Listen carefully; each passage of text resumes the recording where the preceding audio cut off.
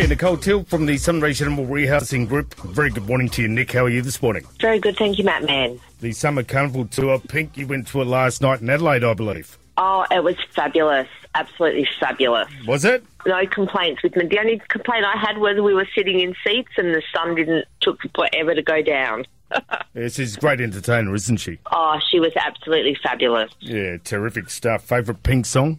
Oh, there's too many. Get the party started, maybe? That certainly is a good one to get the party started, yes. Mr. President, did she Oh, perform she didn't that? do that one. I She don't didn't think do she it. likes him at the moment, no.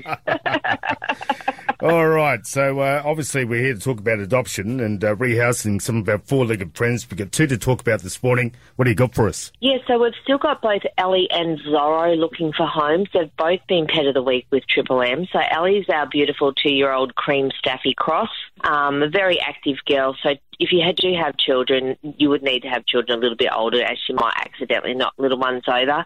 She's house trained. She listens to all commands when she's in the house, so we would like to see her in a home where she'll be welcomed and treated as part of the family. Yep.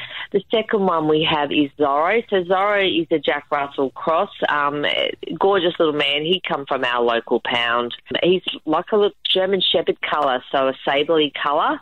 He's in care with another dog at the moment, loves going for a walk, house trained. He's crate trained also, so he puts himself to bed at night when he's ready. We'd like to see him in a home where he's included in the house as well. Yeah, Zorro was the Pet of the Week last week, wasn't he? He certainly was. Yeah, so if you'd like to check out the full profile, head to Triple M Sunraysia on Facebook. You'll find all the information there. If you're looking to adopt, it's a pretty simple process. Just a recap on that. Yeah, so we have our application on our website, so if you could download that, complete it, email it back. We do ask for references, either your vet reference or some personal references, just to make sure that we can give them a call and, you know, if a pet needs to go to the vet, that you will actually take your dog to the vet to seek treatment.